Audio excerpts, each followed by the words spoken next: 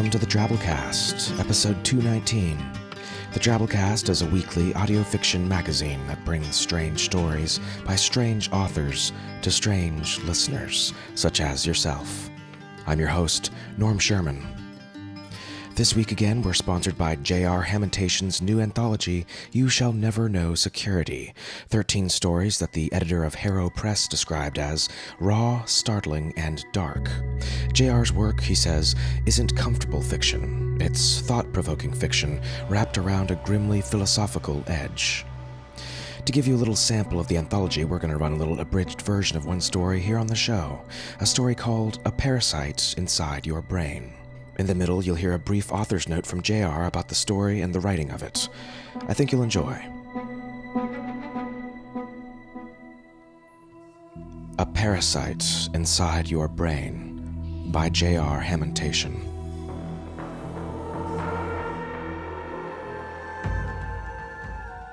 One night, as Caitlin Boston and her family slept, an arachnid descended onto her bed and hopped inside her ear. This was an arachnid that you'd describe as creepy. Its 8 legs canvassed around its body like fluid orbits around a planet, a black, living, atomic symbol. Caitlin never felt a thing, and she continued to never feel a thing as the arachnid made a little home for itself somewhere inside her head. It burrowed in, straight down like a socket screw, just a nub visible and its 8 flattened legs spread out like a fan. She went on about her days as a high school junior. She hung out with her friends, did her homework, drank a little here and there, but never too much. She was as bored as ever, anxious about graduating, always desperate to make her parents proud, and angsty as ever, just, well, because. But unbeknownst to her, the day the arachnid made its home was a turning point for her. As the weeks passed, she noticed that her mood was lifting. Well, maybe that wasn't quite right. Rather, the unnameable depression that dogged her, that had wrapped itself around her like a straitjacket, was becoming easier to bear. She didn't feel inexplicably sluggish each morning. She didn't grouse over the empty meaninglessness of her days. Instead, she rather enjoyed her lack of responsibility and appreciated this all-too-fleeting free time, where all that was important was going to school, boys, some relaxed crocheting, and the low-level drama of her friends' trials and travails. Life was not a checklist of burdens to be endured, or a trial run where the prize was the approval of others, but rather a brief opportunity for joy. She felt so good, in fact, that she planned on convincing her parents to cancel her upcoming physical exam. She'd been struggling with a low-level depression ever since she started high school. Maybe it was anemia, someone had suggested. To her family, of course, not to her. Surely it had to be depression combined with something else, because successful college-bound girls from good families can't be unhappy for no reason. And Zoloft, Paxil, Prozac, the whole litany of approved insta-cures, none of them had been any help. So, even though she kept telling her parents that she was feeling much better, that she had somehow undergone some beneficial change of mood, well, her parents would hear none of it. So off to the doctor she went. The arachnid, now her arachnid, continued to go about its business, feeding on whatever it fed on, unwittingly secreting whatever it secreted. It secreted whatever it was that had served its ancestors so well, the same cocktail of chemicals that kept its host exploring nothing other than interests and passions.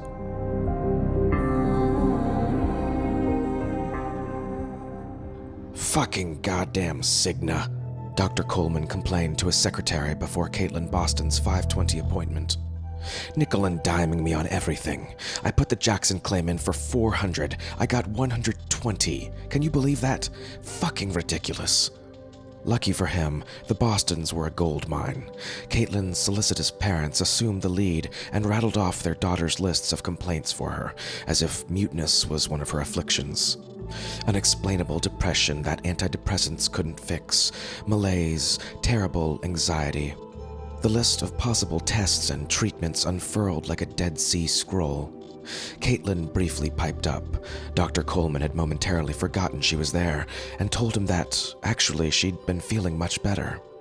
But of course, in his estimation, it'd be better to run as many tests as possible in order to exclude all the alternatives. "I'll be happy to do everything I can," he said, comforting her exasperated parents. He meant it. The next few days saw Caitlin undergoing a battery of tests, a veritable alphabet soup of MRIs, EKGs, LOLs, etc. Dr. Coleman was happy with the reimbursement he received, both from insurance and from the medical references he provided Caitlin and her family. He perfunctorily half-eyed all the results until... Wait, what? His finessing of the insurance system was a survival strategy, sure, but he was still a doctor, goddammit. He couldn't let an anomaly like this slide. This thing near her skull. What in God's name is that? JR calling from Queens, talking about my book. I wouldn't describe the stories as horror stories. They're not meant to scare people or hold people in suspense, but they're reflective of my dark philosophical outlook on life. I think, dark fiction is most resonant when the characters are fleshed out to a degree, where they have competing motivations, where there's some actual drama there. None of these stories are really interested in spooking people or having people at the edge of their seat with suspense or anything like that. I'm inspired a lot by people like Ted Klein or Dennis Etchison, who have kind of a creepy, adumbrating intimations of horror, where the horror is more on the periphery. The theme of the story is the stories are reflected in the title. You shall never know security. Things just don't get better. Things just don't get better.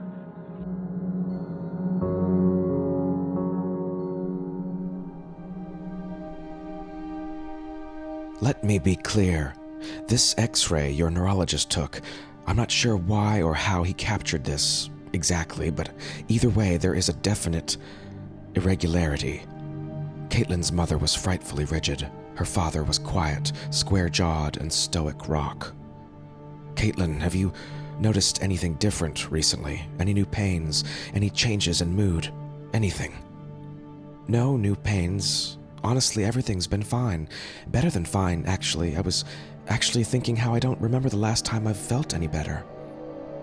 Well, okay, he feigned. Well, I don't know how to say this, but you may have some sort of, parasite inside your head.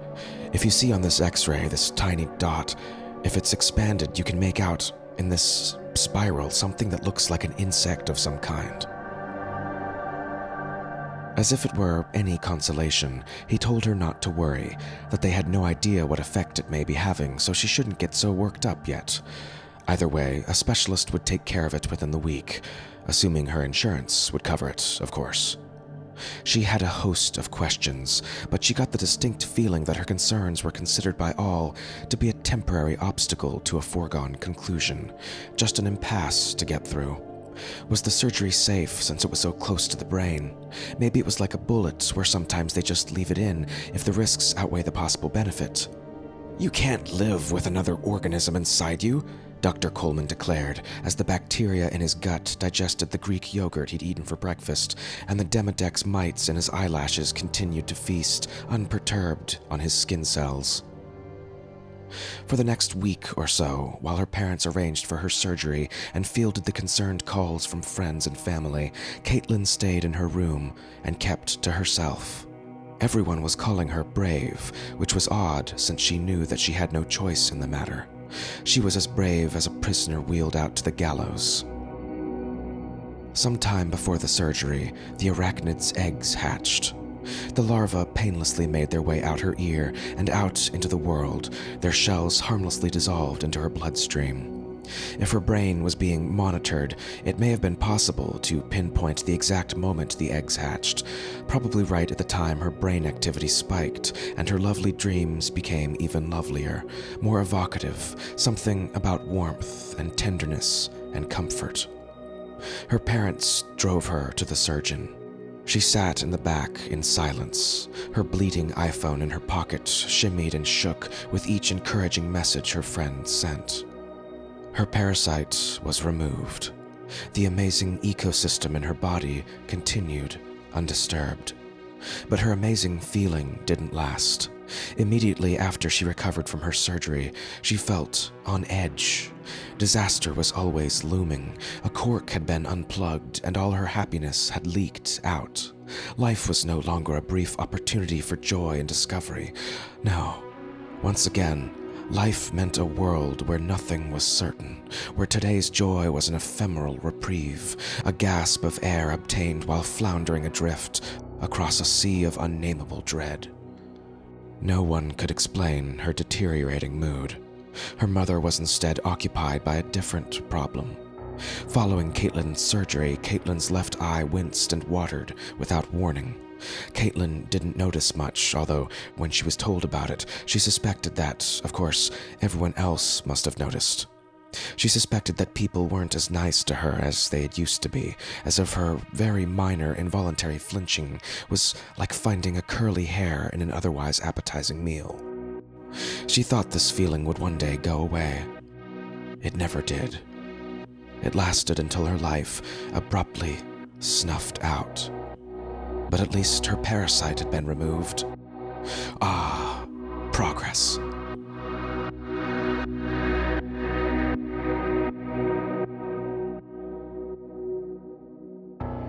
And there you have it. Go check out either the print or Kindle version at Amazon.com. Look for You Shall Never Know Security by J.R. Hamontation, or find a link in our show notes. Ah, progress indeed. The word symbiosis literally means together life and refers to organisms that live in close approximation, that often cannot live without the other. Fans of the Drabblecast know that we're suckers around here for complicated, gross parasites, but there's all sorts of neat relationships on the spectrum of symbiosis. You might have noticed a subtle, unofficial theme to this past month's stories, involving end-time scenarios. We've been bringing you stories of the odd apocalypse, having them creep up around you, uncertain, unannounced, as days of reckoning are wont to do. What's always been interesting to me, though, in end times fiction isn't how the characters end their lives, it's how they spend their lives. It's how they adapt and try to make do, how the perspectives change, how the together life adjusts as things fall apart. Maybe it's learning to cope with commensalist relationships where the zombie corpses following you around neither help nor hurt you. Maybe it's a stark look at the mostly parasitoid relationship between ourselves and our orange of a planet. And then there's mutualism, situations of species synergy where 1 + 1 = 3 and nobody loses, when two words rhyme and take on new meanings, greater meanings in the couplet of a poem. Leave the arachnid alone, Doc. It comes in peace. It oozes peace amidst the chaos, danger, and uncertainty around us. It reminds us how very special are we for just a moment to be part of life's eternal rhyme. How very special are we. And that brings us to this week's feature story, The Big Splash by George R. Galushak. Mr. Galushak is a speculative fiction writer and librarian living in northern New Jersey. For more about him and his work, see his blog at encephalo-ray.blogspot.com. So without further ado, we bring you The Big Splash by George R. Galushak. And Father Time.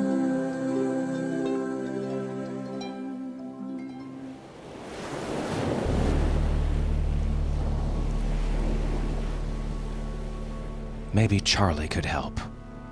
I carried my dog to the car and laid him on a blanket. His tail thumped on the front seat. He still loved his car trips, even though he couldn't see anymore. Then I drove down the hill to the Big Splash, parked the car on the shoulder of the road, took off my shoes, and walked onto the beach. A wasp landed on the back of my hand, midnight blue with a needle stinger.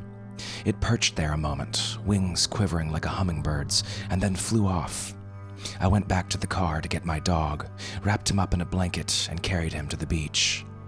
I passed the sign that read, "Warning, Shark Zone." The sun was setting, lighting up the tops of the condos sticking out of the water. They'd been swallowed up by the swollen ocean when it spilled over, like everything else. The skyscrapers, the cars, the fast food joints, the schools and supermarkets and liquor stores. A colony of wild parrots nested in one of the condos, big green squawking monsters that made a ruckus. Charlie sat on a lawn chair watching the sunset. He looked human, sort of, but there were differences, the biggest being the third eye above the bridge of his nose. When Charlie got stoned, his corneas turned bright pink and the third eye rolled up into his head. "Hey, Mark." Charlie raised a hand. He looked at the bundle in my arms. "Who's this?"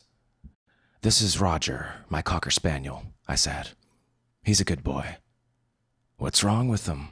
Charlie asked. He held out his hand, and Roger sniffed it. "He's old," I said.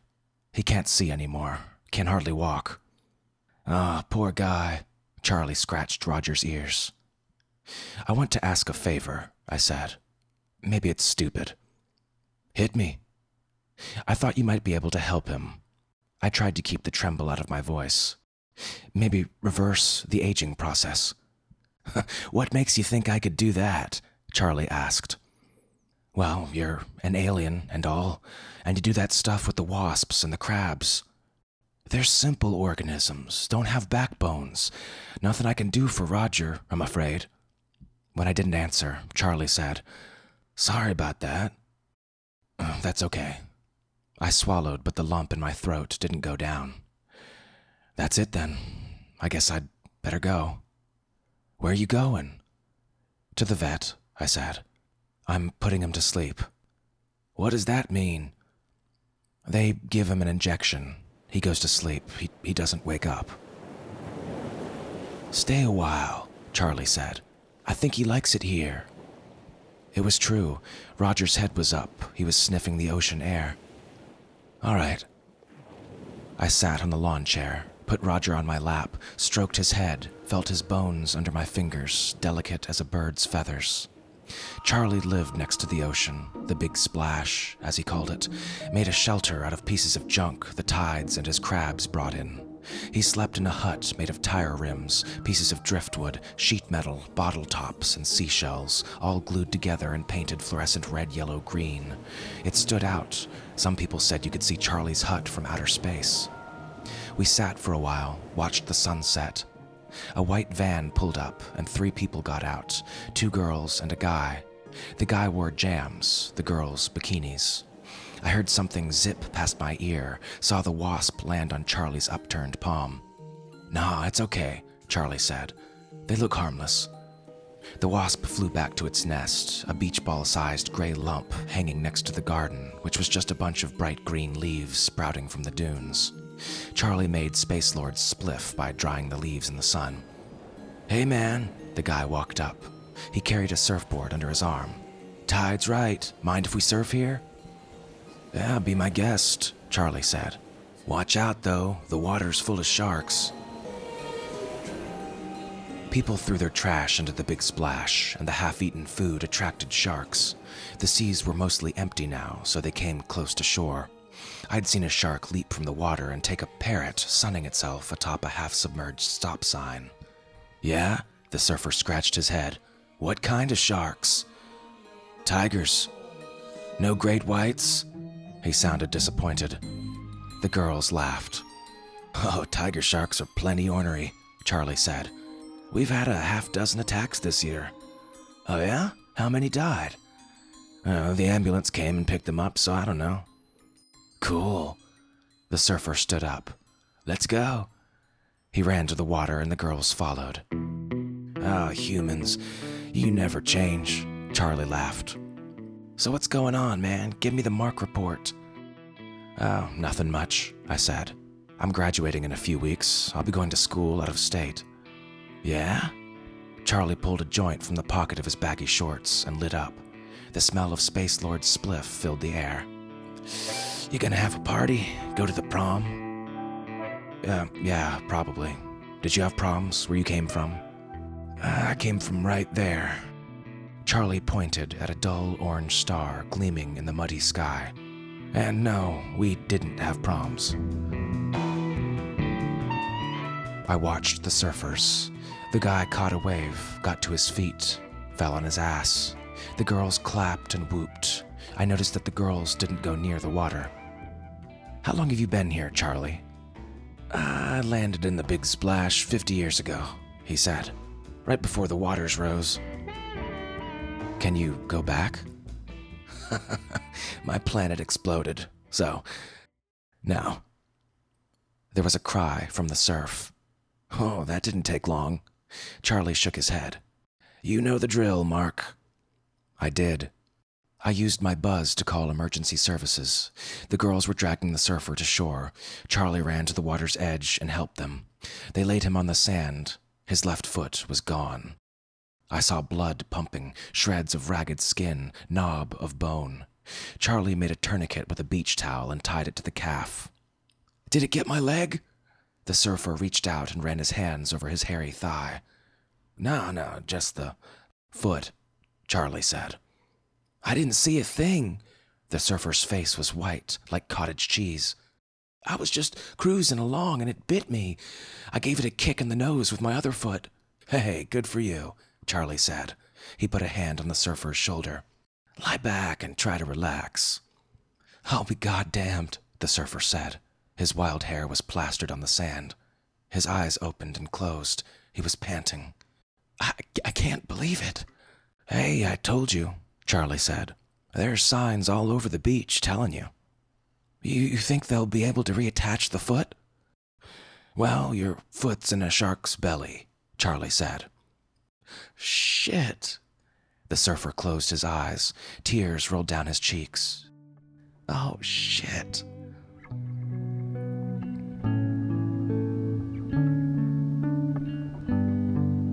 Afterwards, the ambulance faded into the distance. One of the girls rode with the surfer, the other stuck around. She was pretty, redhead in a black bikini, a yin-yang tattoo on her right hip.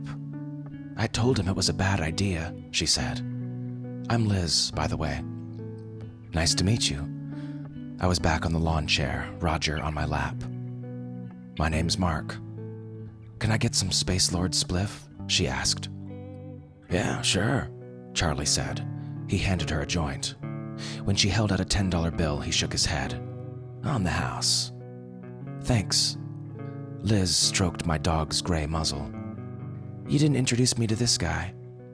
His name's Roger, Charlie said. He's Mark's friend, and he's dying. I'm sorry, Liz said. She touched my arm. My skin stirred. Do you want to take a walk? Sure. I stood up. When Charlie held out his arms, I put Roger on his lap. We strolled along the beach. All around us, midnight blue crabs scuttled out of the surf, lugging hubcaps, bundles of copper wire, glass bottles. Charlie sold it to the junk dealers. We stopped walking. I took my buzz out of my pocket, flicked it to the open web, and sent her the file containing my recreational sex partners for the last year. She did the same for me. I didn't see anybody I knew on her list. My buzz beeped. Everything checked out. I put my cat to sleep last year, Liz said.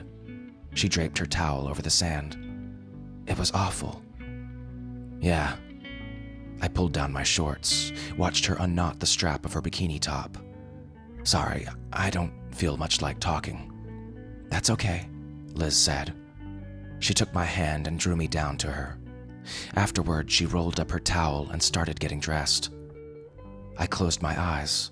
When I opened them, she was gone. The used condom lay in the sand.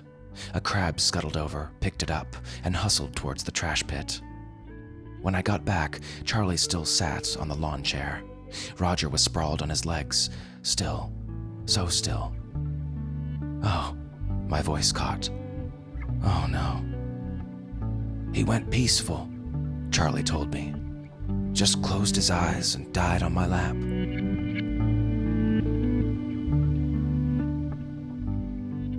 Why don't we bury him? Charlie said. I mean, I've got a shovel. I'll do it, I told him. And I did. I dug until my shoulders hurt.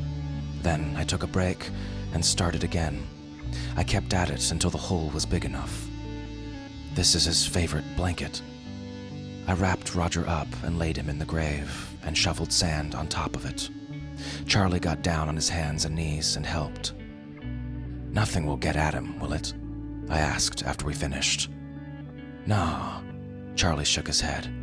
You dug deep, Mark. I wiped at my face. I'm sorry to have bothered you. No bother, he told me. Let's sit. No, I'd better be going. You sure you're okay? When I nodded, he put an arm around my shoulder. Hey, when will I see you again? We're having a beach party next weekend, I told him. Me and my friends. Soon we'd be gone, scattered by the tide, Andy studying in Europe, Mara excavating the ruins of San Francisco, Peggy working in her parents' coffee shop. Soon, but not yet. Good, Charlie smiled. I like your little group, man. Like your karma. You mind if I bring something next time? I asked. Flowers or a marker? Yeah, that's fine.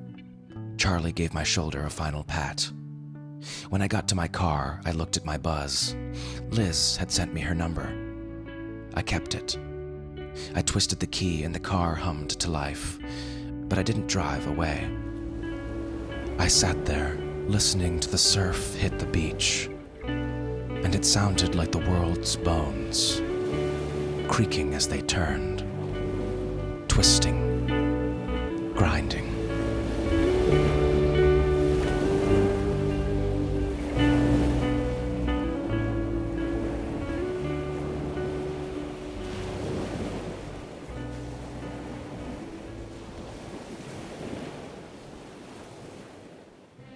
Charlotte, your children are safe. Charlotte? I'm thinking of your life, Wilbur. Nothing can harm you now. The autumn days grow short and cold. It's Christmas time again. Then snows of winter slowly melt. The days grow short, and then he turns the seasons around, and so she changes her gown. Mother Earth and Father Time, how very special are we for just a moment to be part of life's eternal ride.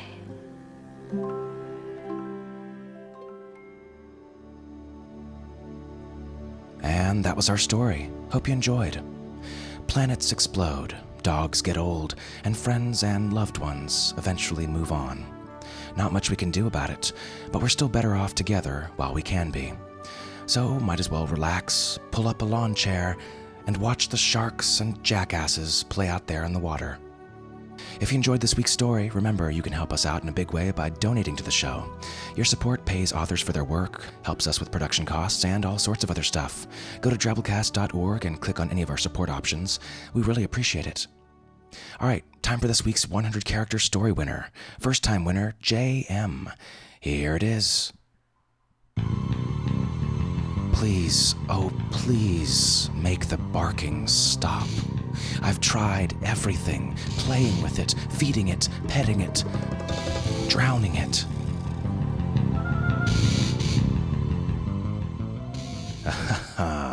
Aw.